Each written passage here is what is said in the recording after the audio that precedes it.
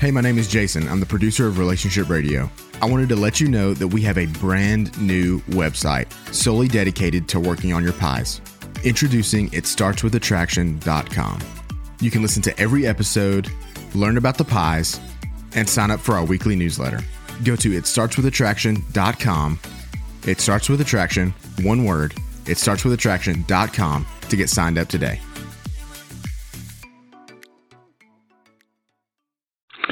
Greetings. This is Dr. Joe Beam with Marriage Helper. Thank you for joining us today on Marriage Helper Live.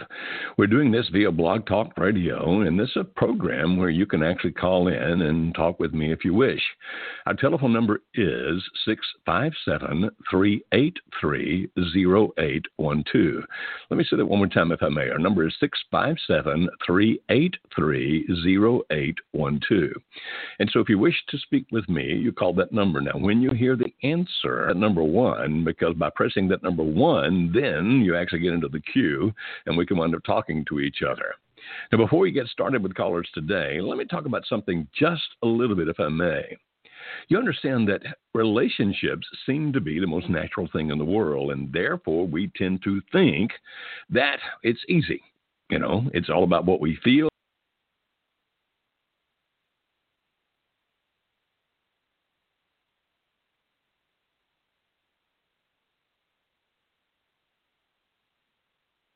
Allow me to use a Southern phrase. Everything goes wonderfully well from that point on. But relationships, no matter what kind of relationship it is, actually will have ups and downs. It's going to have bumps, and it takes some work. Even a relationship that seems to be as natural as between, a parent and a child. Like, okay, the child is born, and then we take care of him or her, and as life goes on, we communicate with each other. Certain things are communicated to the baby, certain things are communicated back to me, and in the process of doing that, then it's just all natural, and everything works out wonderfully well. But that's not always the case. It really isn't. Because, you see, people tend to think differently, and they certainly tend to behave differently, and often they will actually interpret things differently. And what we do, and it's just human nature, it's the way people work, is that we tend to communicate to other people in the way that we think best communicates to us. And so, therefore, if I'm the kind of person that, the best way you can communicate to me is that you will be direct and to the point and those kinds of things, then I'm anticipating that's going to be the case with you. And so I'll communicate directly to you, get to the point, get the bottom line. And if that's not the way that you communicate, then typically it's not the way you'd like to be communicated to. And you may hear me as being rude, as being maybe even a little crude, like you're not paying attention to me, you're not really listening to me. And how dare you be so blunt and hurt my feelings the way you do? And if my communication style is that I am that direct, blunt kind of person, you understand, then what am I doing? I'm thinking, wait a minute, I'm just talking to you, telling you like it is. How dare you react negatively to me? Don't you understand? And so even the way that we expect to be understood can be somewhat dramatically different with the other person because he or she understands in a different way. Now, I'm not trying here to train you to become psychologists or even seers or mind readers. What I'm saying is that communication doesn't always occur in a relationship, even if we love each other. And so what's my point? My point is that relationships take work. And if you really want a relationship to work, then what you're going to have to do is learn how to speak the language of the other person, at least understand how the other person thinks or how the other person reacts. Now, if you can do that, it means you don't always think the way I think, you don't always feel the way I feel, you don't always do the way I do. But when people feel respected, when they feel loved, when they feel liked, it's because of the fact that, hey, you can speak a language that I understand. Now, I didn't pull those three things just out of the air, the respect, the love, the like.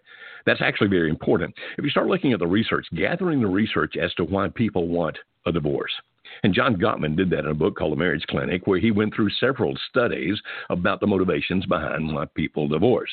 Now, you understand that you could look at it from what is it that they're fighting about.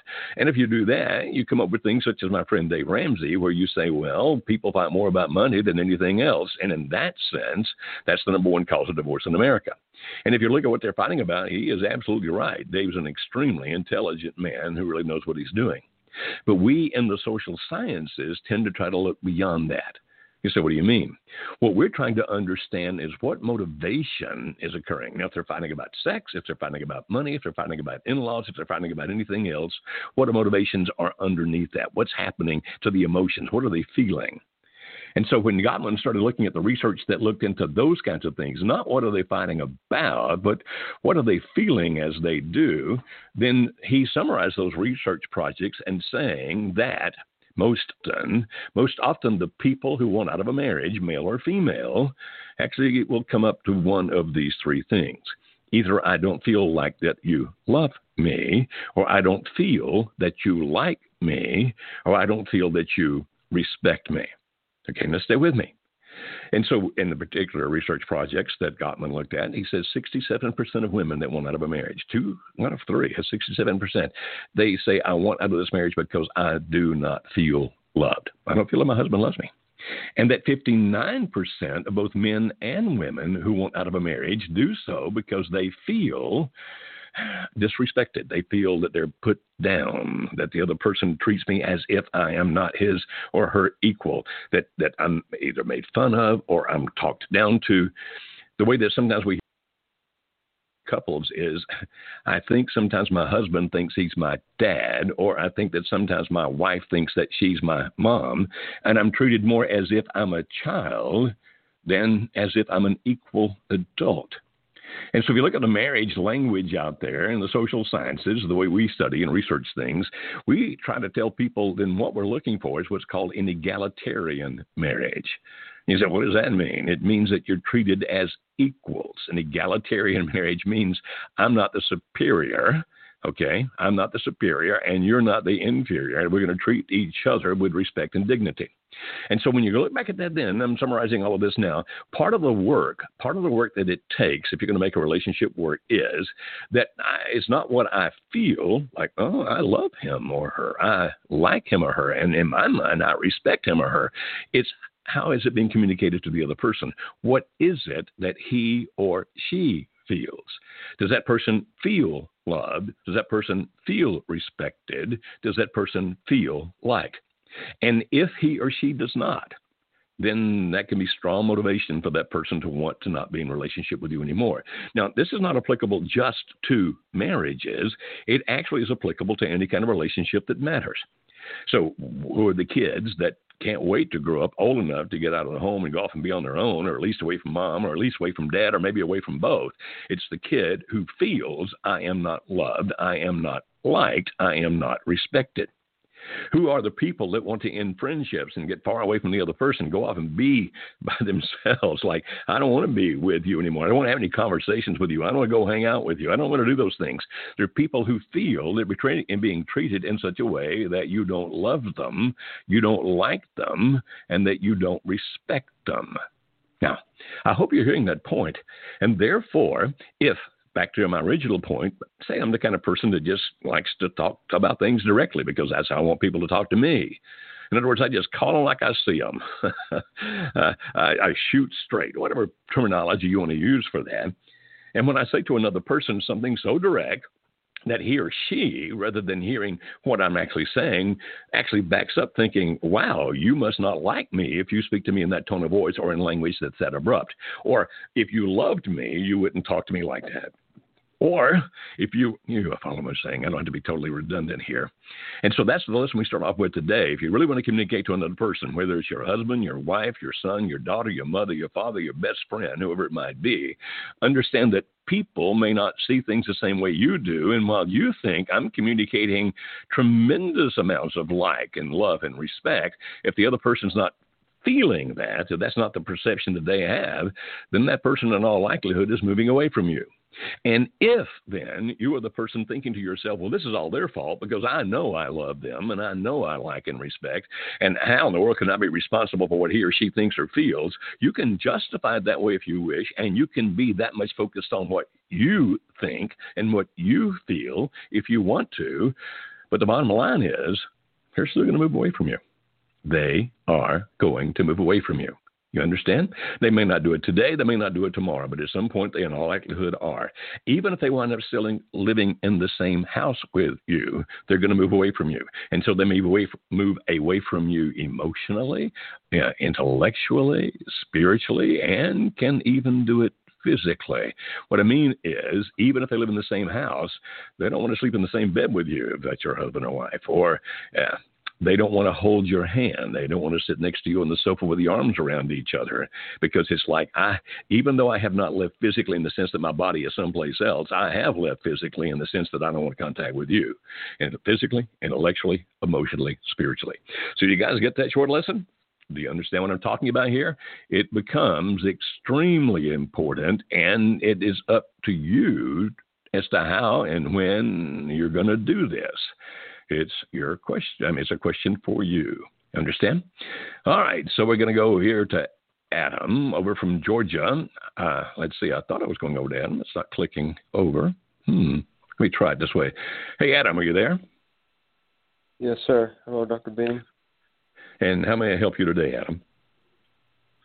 I got two questions. The first one is vacillation, and I've read it. Adam, I'm having trouble hearing you, my friend. Are you on a speakerphone or something? Or no? Can you hear me now? I can hear a little better. Hello? Yeah, yeah, I can hear you a little better. Okay. No, my question was just about vacillation, and she recently told me that she just doesn't have feelings for me anymore, and if I was counting on her feelings, it would be a long damn time. If I'm waiting on that. And I know that there's such things as vacillation, but we've been seeing each other for about 6 months, building a positive relationship, and I was hoping to see the vacillation lessen. When does it stop being vacillation and it's just deep-seated that she's over it, not coming back? And, of course, you know that I can't answer that question for you, because I don't know her. I don't know what she's going through. I don't know what she's thinking. I don't know what she's feeling. When we think about what people say, we often recommend, particularly when people are having some marriage problems, we typically recommend try as best you can not to react emotionally to what the other person's saying, because he or she may be feeling that today, but may not be feeling that tomorrow. In other words, what you're calling vacillation. Or it may be that the person is saying whatever he or she is saying because of the fact that it would make it easier for them if you would just quit standing for the marriage, if you'd go off and do something else. And so there's so many different potential motivations for this, so many potentially different reasons that people do this, that obviously I, nor anybody else for that matter, can tell you exactly what it means. Does there come a time when a person really does say, that's it, I'm done, I don't want anything else to do with you ever again? And the response is, yeah, that occurs. That's why we suggest strongly that people practice this thing that we call smart contact. And I'm sure, Adam, you're familiar with that since you're familiar with our material. In smart contact, we're saying don't do anything that comes across to the other person as manipulative or controlling or demanding. Also, don't communicate with the other person in a way that tends to indicate that I'm whining, I'm begging, I'm pleading. And so you continue the conversation where you are smart contact. Now, she may be telling you the truth. She may be saying, this is it, it's done, I'm never coming back. As a matter of fact, you need to move on. The way that you ultimately tell that is with time. So rather than saying, oh, if they say these words, yep, they're done. Or if this thing particularly happens, yep, they're done. That's an impossibility. But if you keep doing what we call the smart contact and you continue to develop yourself, becoming as strong as a person as you can be, and you do it for you, then after a period of time, and I can't tell you exactly how long that is, but after a period of time, when she just continues to move on, et cetera, then at some point you will as well. Maybe I can answer it better this way, my friend. We actually talk about this, that people don't leave what they have unless they believe what they're going to is better. I'm not going to explain a lot about that right now. But that same principle kind of holds true, well, not kind of, but definitely holds true for you. What I mean by that is that at some point, when people ask me, when do I stop sinning? When do I give up and move on? And I can't tell you a specific time. But the general principle works like this. When finally it gets to the point where you're thinking, okay, it is actually better for me. In other words, people don't leave what they have unless they believe what they're going to is better. And if you reach the point of saying what's best for me physically, because of the way this is affecting my body, intellectually, because of the way it's affecting how I think, emotionally, because of the way it's affecting how I feel, spiritually, because it's affecting my own beliefs and values, that actually I have reached the point, not just a little low point that I'll be in for a day or two, but when I've finally reached the point where it's like this doing damage to me and I don't see any remedy for this, then that, generally speaking, is when you decide to move on. So can we tell if she's vacillating or not, or if she's telling you the truth? Adam, I don't know. But because I know you love this woman, my recommendation, my suggestion is that you continue to be the safe place. You continue to grow, working on yourself physically, intellectually, emotionally, spiritually. And if at some point it becomes clear that you too will make a decision to move on based on what I just talked about, then at least you're the best you can be. Will you hurt? Yes. Will you mourn? You're already in mourning. You're already grieving the loss of what you had. And we're not trying to help people move to second relationships. We're all about helping people save marriages. But if you do the things I'm talking about, if indeed this marriage does end, then you will attract the kind of person that you need to attract. Now, we hope this one works out. We really do. Adam, you said a second question. What is that? Yeah, and just to let you know, we are actually legally divorced about 9 months and separated just over a year. But we've been seeing each other regularly for about over 6 months now. We see each other, weekly and sometimes talk, almost daily. We just spoke an hour today on the phone, so we have a what I consider a strong friendship. The second question is just, we both, I think, do have some psychological deficits on both sides, myself and her included, that did impact the marriage greatly. And how do you go about reconciling and repairing something and building something when you know those things are there? Does that compound a reconciliation process or a rebuilding process, knowing that these underlying mental issues are there? I mean, and not, the thing I've been doing is just not addressing them. And I know I can't yet, but I do believe that I've made a lot of efforts to address mine through psychological testing and therapy, and she's done nothing. So I just wonder how, at some point those things have to be addressed too, right? If there's real mental issues. If they're real mental issues, yeah. Now, mental issues is such a broad term. Can you give me a better idea of what you're talking about?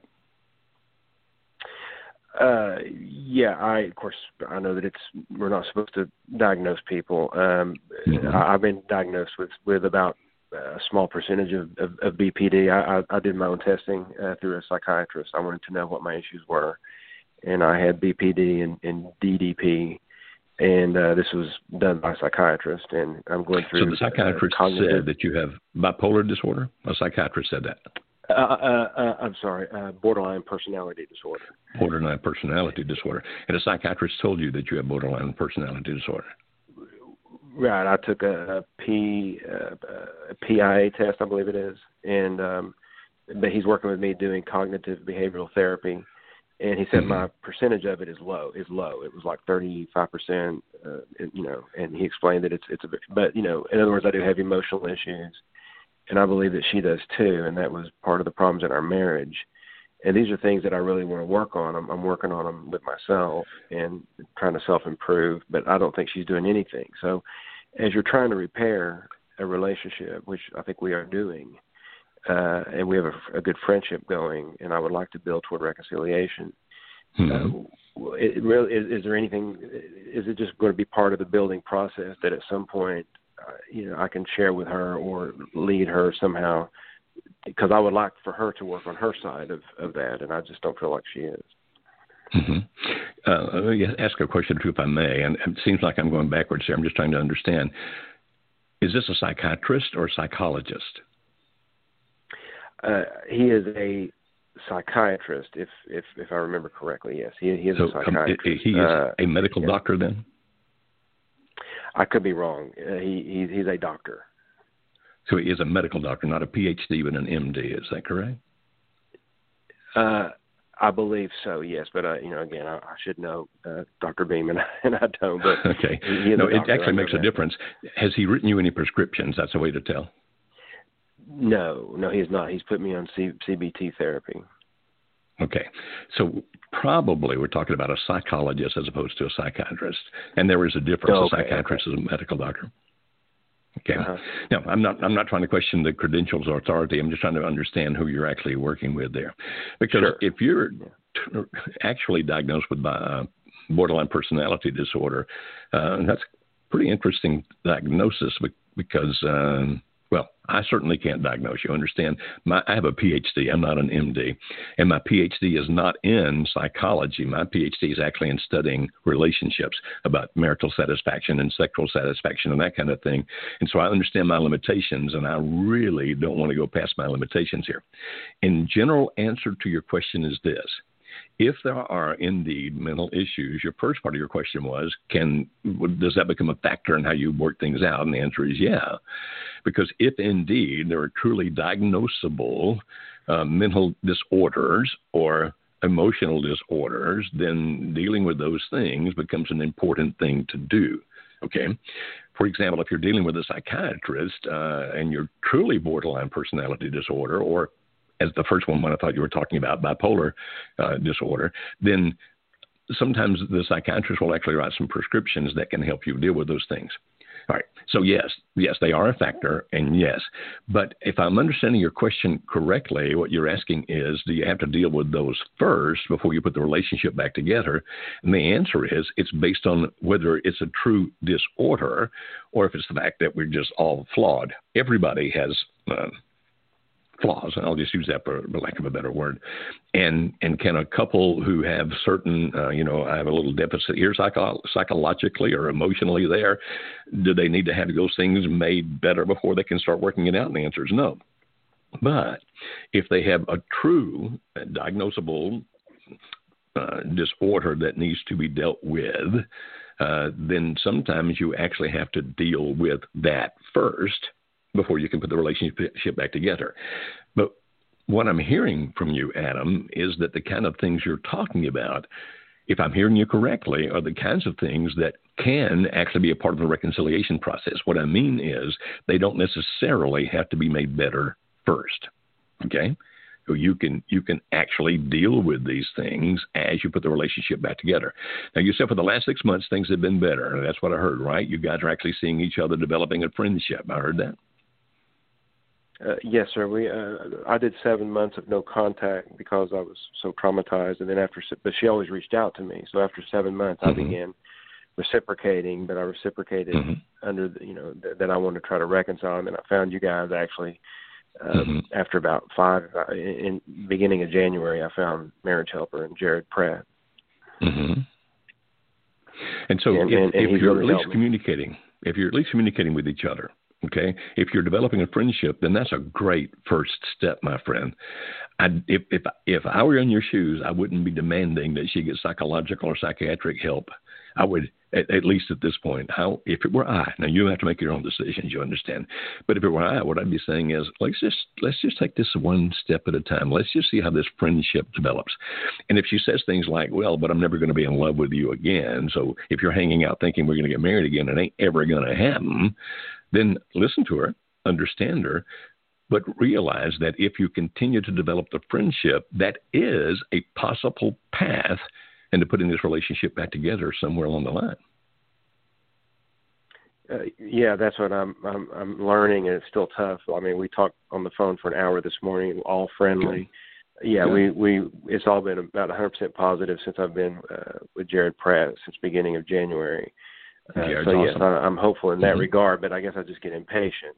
I mean, I want her to love me, and so it's tough. But All right, my friend. Well, I suggest you just keep doing what you're doing, okay? Okay. Thank you, sir, so much. All right. Thank you, Adam. Okay, that was Adam down there in Georgia. And let me speak to something here just to make sure that I'm communicating and that we in our organization are communicating well, which is, first of all, Adam said he went for a while of no contact, and we understand that. Sometimes you can be hurt, it can be difficult, and you decide, I just don't want any interaction with the other person while this is happening, and we certainly get that. And what we teach is not no contact. What we teach is a thing called smart contact. And this is not saying that Adam did anything wrong. Don't misunderstand. It's just giving me a chance here to talk about what this means. In smart contact, what that means is that you are not chasing, you're not pursuing. It doesn't mean you're not having interaction with each other, but it means that you're not bothering the other person.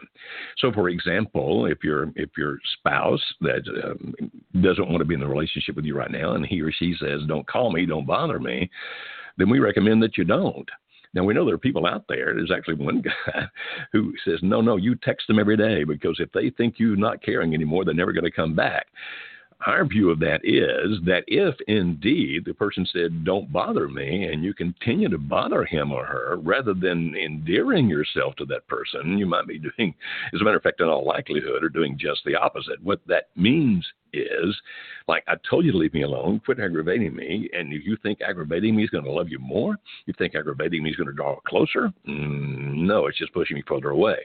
And so in smart contact, we say, when you communicate and interact with the other person, don't try to control, don't try to manipulate, don't do anything where the other person feels like, "Good grief, aren't you listening to me? Can you not hear me?" At the same time, you don't whine, you don't beg, you don't plead, because that certainly makes you unattractive, which actually can propel a person the other way. But it doesn't mean you don't talk. It doesn't mean you don't have any communication with each other. It means you have communication that can be civil, where the other person doesn't feel that he or she is being pushed. And so, if you have kids together, you can call and say, "Hey, little Charlie came home today and he got a C where he's usually been making A's. Any suggestion on how we can help Charlie?" Okay. And if your spouse reacts to that without feeling pushed or controlled or manipulated, then that's a good call. If your mother gets sick and your spouse has always been friendly and in good relationship with your mother, you can call and say, "Hey, I just wanted you to know Mom is sick, and just wanted you to be aware of that because I know you loved her and liked her." Those kinds of things are okay. But if they're coming every day, or if they come across as being manipulative, where the other person thinks, yeah, you may even be happy your mom got sick, so you have an opportunity to call me and bother me yet again, leave me alone, then that's going to work out badly. So decent, active communication where the other person doesn't feel pursued, doesn't feel pressured, and certainly doesn't hear you whining and complaining and pleading for them to come back because your life is miserable until he or she returns. And so we teach smart contact, and we think that's very, very powerful. Now, you always do what you think is important to you. You understand? It is your choice. So you do what you believe is important to you. But that's the kind of thing that we teach people, because we are quite convinced that that has the greatest and best likelihood of working, is the smart contact. Okay, we were in Georgia, so let's move over to Alabama and we'll talk to Josh. Josh, how are you today? Hey, Dr. Beam, how are you doing today? Actually, I'm rocking and bopping. And you, my friend? Yes, sir. I'm doing well. Okay, just to get started with my question. So my question is pretty straightforward, the differences between forgiveness and reconciliation. Just to give you just a little backdrop of my situation. Me and my wife were married 10 years. I admitted, to some infidelity on my part. Then she had a hard time processing everything, but she said she forgave me for it. But yet she still wanted out of the marriage. I've done a lot of work on myself individually, and I truly have repented, from my actions. I think she did forgive me for that, but I don't think she necessarily forgave me for the control in the relationship. For, there was a lot of selfishness on my part, and she still we pushed through with the divorce, but she still wants to be friends. She wants to be cordial and talk and everything like that. I'm so hurt right now because it's still fresh. The divorce has been final for only a week. I feel like I need distance, even though I know I need to be a safe place. But I feel like, hey, I need to heal. but she still constantly wants to talk and be friends. So I don't want to necessarily push her away, but at the same time, I feel like I need some space for me. But I guess my question is, especially coming from a Christian point of reference, if somebody truly has repented for what they've done and you truly have forgiven them for what they've done, what is the reason still to push forward with the divorce or separation? Why not reconcile? Because I understand those two actions must take place for reconciliation to happen, but why? But I understand you don't have to reconcile, but if those two things truly did happen with forgiveness and reconciliation and repentance, why can't reconciliation take place? Well, you actually gave part of the answer already there, my friend. If there's going to be reconciliation, then of necessity there's going to have to be forgiveness. So I agree wholeheartedly. But forgiveness does not necessarily lead to reconciliation. Let me see if I can explain what I mean by that. I'm going to go to a totally different realm and kind of get a little it's the illustration I'm about to give is not a pleasant one, but I'm going to use it because it can help me illustrate this, and then we'll come back to yours, which is not nearly as bad as the one I'm about to say. Okay, let's suppose that let's say that a particular man molested a little girl. She was 13 years old, and then later he repented, and maybe he went to prison for it. But he asked her, "Will you forgive me?" Okay, and so she says, "Yes, because of my beliefs, because of my faith, I do forgive you." And then he says, "Let's be friends." She's probably not going to do that. It's going to be, no, there doesn't need to be a relationship between the two of us. That's not going to happen because I have forgiven you. I'm free of that burden, and I have forgiven you for it. But reconciliation is not in the cards for us because of cards. Now I'm being almost like a tarot reader here. Reconciliation is not going to be in our future because of the fact that I really, truly don't want a relationship with you. But at least I'm not angry with you anymore. I don't hate you anymore. I freed myself of that burden. Now, again, that's a lot worse situation than we're talking about here. But when people forgive, that's essential for them to get on with their life. And I'm glad that she forgave you. What I'm hearing you say is that she forgave the infidelity and that she's forgiving some of the other behavior, but I'm reading between the lines, Josh, so forgive me if I get this wrong. But it sounds as if what you're saying is she's looking at you going, well, because of a lot of things, not just the infidelity, but the control, et cetera, et cetera, et cetera. I'm not sure I can trust what will happen if we get back together. I'm not saying that you're a bad moral character. I'm not saying that you're going to go off and cheat on me again. But I'm saying the kind of relationship that we had was not the kind of relationship that I felt good in, and there was some pain in there for me. And so I've forgiven you, but I've divorced you because I cannot see a future for us together. Now, therefore, she's refusing to reconcile. You say, okay, from a Christian perspective, is she required to reconcile? And my thing is, no, I don't believe that two people have to reconcile with each other as long as forgiveness has taken place. Like, for example, and forgive me for rambling a little bit here, we dealt with two different couples that went to the same little church, okay, and the wife from one and the husband from the other couple wound up having an affair with each other. They all forgave each other, but they couldn't all stay in the same church.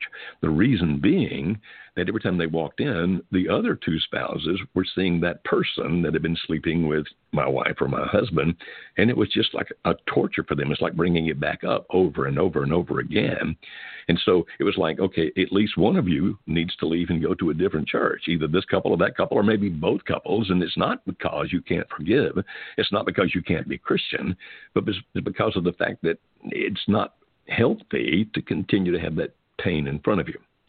So now moving on back to you now that I've given those two illustrations, if indeed reconciliation is ever going to take place, then my guess is, and again, Josh, I'm guessing because I don't know you guys, but my guess is that if reconciliation is going to take place, it's going to take place because at some point she begins to view you as different than what you were when you were married to each other. So that not just that I can trust him that he won't cheat, but I can trust him that he won't try to control me. I can trust him that he doesn't want to dominate me. The good news is that you still have some interaction and contact with each other.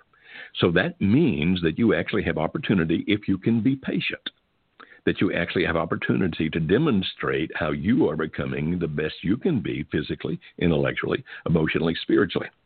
so that at some point, and it won't happen immediately, and it certainly can't happen if you keep calling it, and I'm not saying you are, but if you were to keep calling attention to it, like, look, see how much different I am now. Look, see how much different I am about that. Look, see this. People tend not to trust that. But if you, with time, demonstrate, okay, I'm becoming even a better Josh. I'm doing what I'm supposed to do, being what I'm supposed to be, physically, intellectually, emotionally, spiritually. And with time, she sees that because you continue to have friendship, then that creates the possibility. It basically boils down to this. She looks at how you acted before and thinks, and I'm guessing here, Josh. She looks at how you acted before and thinks, I don't trust myself to go back into that because I'm afraid he'll be what he was before. So you demonstrate, actually, I've become a different person, not by telling her, but by demonstrating it over time, because it does take time to build trust back. And so is that a possibility? The answer is absolutely yes. Now, am I answering your question, or am I going the totally wrong direction here, my friend?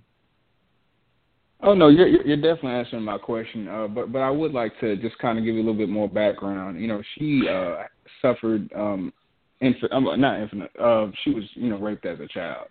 And then there was a lot of mistrust because her parents really didn't do anything for that, and it happened again. So there was a lot of injustice there. There was a lot of pain that she never worked on. Like she never worked on it, and she buried it.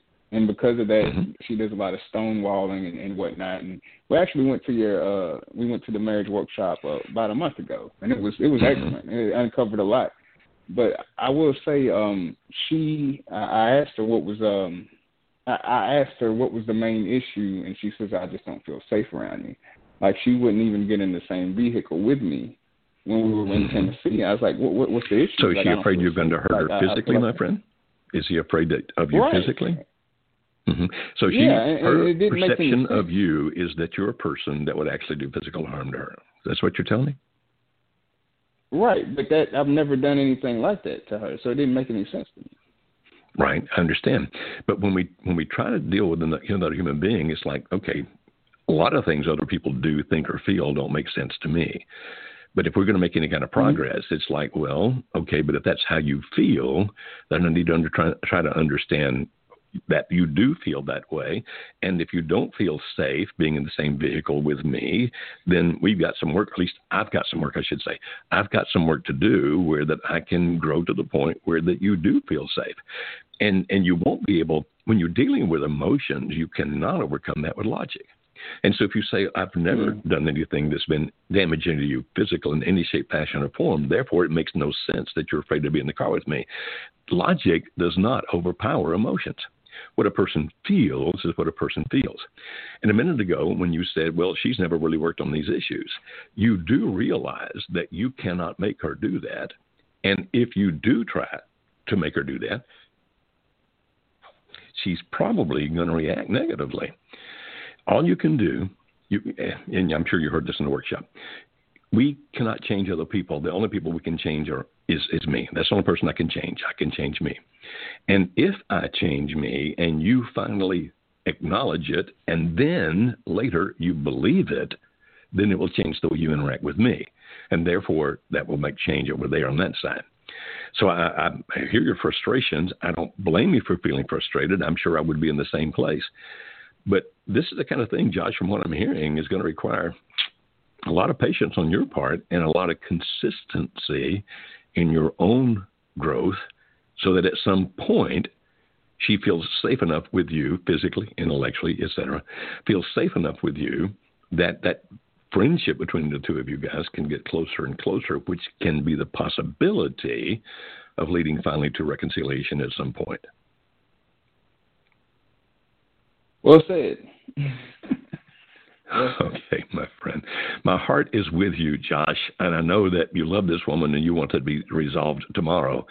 But unfortunately, it's not going to be resolved in a day or a week or even a month. And my suggestion is, my young friend, stay as consistently the good Josh, the wonderful Josh, the person inside of you that can be amazing. Keep working on him every day, and don't tell her. Demonstrate, but be patient, because first she has to acknowledge it, and that'll take a little while, and then she has to trust it, and that'll take a little while longer. Okay? Yes, sir. Okay, Josh. God be with you, my friend. Okay, I hope that you guys are understanding the principles that I'm talking about here, because they become extremely important to all of us. You say, what's that? It's a matter of that we ourselves must be the best we can be for any relationship with any other person. If I'm going to be a dad, I need to keep growing and developing as a human being for the rest of my life. And if I'm going to be a husband, the same kind of thing. It's a matter of other people typically do not acknowledge things just because we tell them. And so if I say to my daughter, I love you, will she believe that? Well, hopefully. If I say it repetitively over and over and over again, I love you, can that increase her belief that I have? And the answer is, yeah, that's very possible.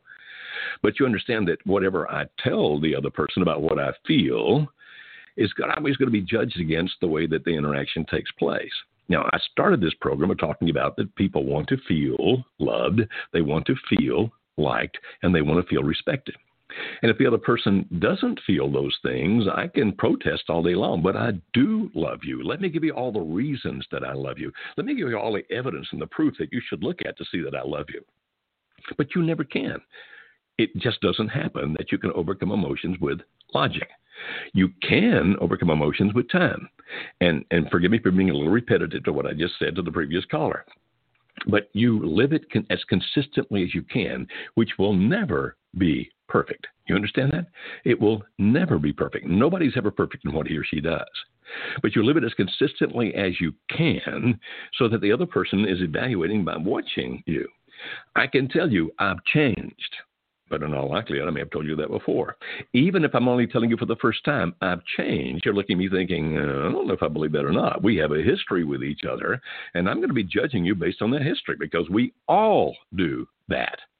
And so what they watch for, okay, I can see there's some differences, but let's see whether those consistencies occur. You say that you're different, and right now you are acting differently, but let's see if you'll be acting the same different way. In other words, the improvement that you've made in who and what you are. Let me see if you're like that a week from now. Let me see if you're like that a month from now. And for some people, because it takes even longer for them to develop the trust, it's going to be, let me see if you're still like that a year from now. Now, I'm hoping, don't panic, I'm not trying to take your hope away. I'm hoping that it doesn't take a year, but people are watching. And so they want to see it consistently enough that first they acknowledge it. Okay, they may acknowledge it the first time they see it, but it might take longer. Like, okay, I saw that today, but let's see if I see that next week. And then after they acknowledge it, there's even more time that passes before they trust it. Like, okay, I think that he or she really is a different person, that he or she's become a better person than he or she was. Now, I'm not trying to say that you were evil, terrible, wicked, and all those kinds of things, and yet you need a major personality makeover before you can put your marriage back together. I'm not trying to say that at all. I'm certainly not trying to destroy your confidence. I'm not trying to make you think I've been this terrible person up until now. I'm saying that every one of us, no matter who we are, can continue to develop, become a better and better person. I do it because I want to be a better person. Now, you need to understand that's important because, you see, if I'm doing it only to get you back, then this growth, this development, is becoming a better human being. And we always talk about it in terms of physical, intellectual, emotional, and spiritual. Another way to say that, if you wish, would be body, mind, heart, and soul. If I'm doing that only because I'm expecting a certain reaction from you, because I am doing it, if I don't see that reaction from you, either today, tomorrow, next month, or 6 months from now, I finally will give up and go back to what I was before. Because if my primary motivation was just to get you to do a certain thing, and you don't do that certain thing, then I'll give up on it. That's why we continually say, yes, all these things will affect the relationship with the other person in some fashion, and hopefully for the good, a better way, you actually do it for you. Therefore, if it does affect the other person in the way that you wish, and he or she moves closer to you, wonderful. But if it does not have that effect on that person, or at least you're not seeing that it has that effect on that person, then what happens with time is that you still become that better person, even if he or she's not reacting like you expected. And that's why we always say you do it for you. Is there a factor where we hope that it affects him or her? Absolutely. We actually hope that it affects him or her in good ways and helps you put back the relationship. We really, truly hope it works that way. But in essence, you're doing it for you because you become the best person that you can be. I hope I'm making some sense out of that. But let's see. We've been in the South today. We were in Alabama and we were in Georgia. Let's go ahead and stay in the South, but we'll move over to the Southwest. Let's go to Texas. Hi, Stephen. How may I help you today? Hi, Dr. Reams. I had a question about vilification. Oh, can you hear me? Okay. Can you hear me, Dr. Reams? Yeah, I can hear you. I'm not hearing you really well, but I'm hearing you. I understand I heard you say you have a question about vilification. Is that correct? Yes, I tried to call last week when one of the callers was talking about it. Well, I just got served discovery paperwork today, and in that paperwork, even though this never came up in our marriage, she's actually claiming previous acts of domestic violence and named off about 11 different accounts. Some of them, I don't disagree with, but they are made out to be worse than what they actually are, or from how I remember them. And I'm not sure if this is the lawyer kind of inputting of, trying to protect her and make me seem out to be the entirely bad guy, or if she's just vilified me so much in her head that, one act kind of bled into another, so it's just this is how he really was and is trying to make me seem completely evil. We've been separated since June, no contact since October, divorce filed in June as well. Mediation is set for the 25th of this month with divorce court set for April 1st. So that's where we're at right now. So I don't know if you could just lead to something in that because now it's in legal documentation, but it never came up. There was never cops called for anything that she claims. There was no protective orders. There was restraining orders. None of that ever occurred. So for all of these accounts, supposed accounts of domestic violence to be brought up, I'm just like, how is this vilification? Is this still part of it? It's possible, but you understand, Stephen, that once it becomes part of a legal document, it goes beyond vilification. Okay? Now, when you say, could it have been this? Could it have been that? I mean, why is she doing this? Why is she thinking that? Of course, nobody can answer that but her. However, when a person gets an attorney involved in it, attorneys are paid gladiators. That's what you're paid to do. And so is it a possibility that she has so vilified you in her mind that even though that you say you agree a little bit with some of them, but you think they've been exacerbated, they've been exaggerated, then it could be that in her mind, she actually believes all those things just as intently as what the attorney wrote. It could be that when she described them to the attorney's actually using a legal tactic. And sometimes part of the tactics that an attorney will use is to try to get the other person off balance. Now, don't misunderstand. I'm not an attorney. I do not give legal advice. But sometimes people will do that. Like an attorney will if I can scare you badly enough with the things that we accuse you of in some kind of a document, then you're going to be more reticent to fight back. Or you may just roll over and do whatever it is that we ask you to do or want you to do. So is it possible that she actually has it that strong in her mind? Sure, possible. Possible that the attorney interpreted it as worse than it was? Sure, possible. Is it possible that the attorney is taking whatever she said and making them much more intense as part of his legal wrangling? And that's also a possibility as well. Do you have an attorney? I do, yes. Okay. And have you talked to your attorney about these things in this document? No, my attorney, it was just sent over to my attorney as of yesterday morning. So I just read them today, received them today, opened them today. So we have not gone over them. Mm-hmm. And your attorney, is your attorney a warrior? Is your attorney a gladiator? Is your attorney one who will fight? I hope so. I haven't gotten enough contact with them to know, but I did interview quite a few attorneys before choosing, and she seemed to be the one that would be best suited to at least trying to make the outcome and fighting for, what I want as far as mediation and trying to, not necessarily convince, but bring to the forefront of, what you have talked about of showing consequences or trying to impose consequences for the divorce, not just giving it out. and my Hail Mary in the mediation is going to be the workshop, and she gets everything she's asking for, pretty much. Okay. You know, well, instead of trying to fight 50-50 and all that. I mean, that's going to be, and I've already come to terms with. But you feel comfortable with this attorney at this point. You feel that your attorney is a woman that you can trust. You feel that she's strong enough that she can do all the things that need to be done to represent you and defend you. Is that correct? Yes, as long as I cooperate with her and give her what she needs.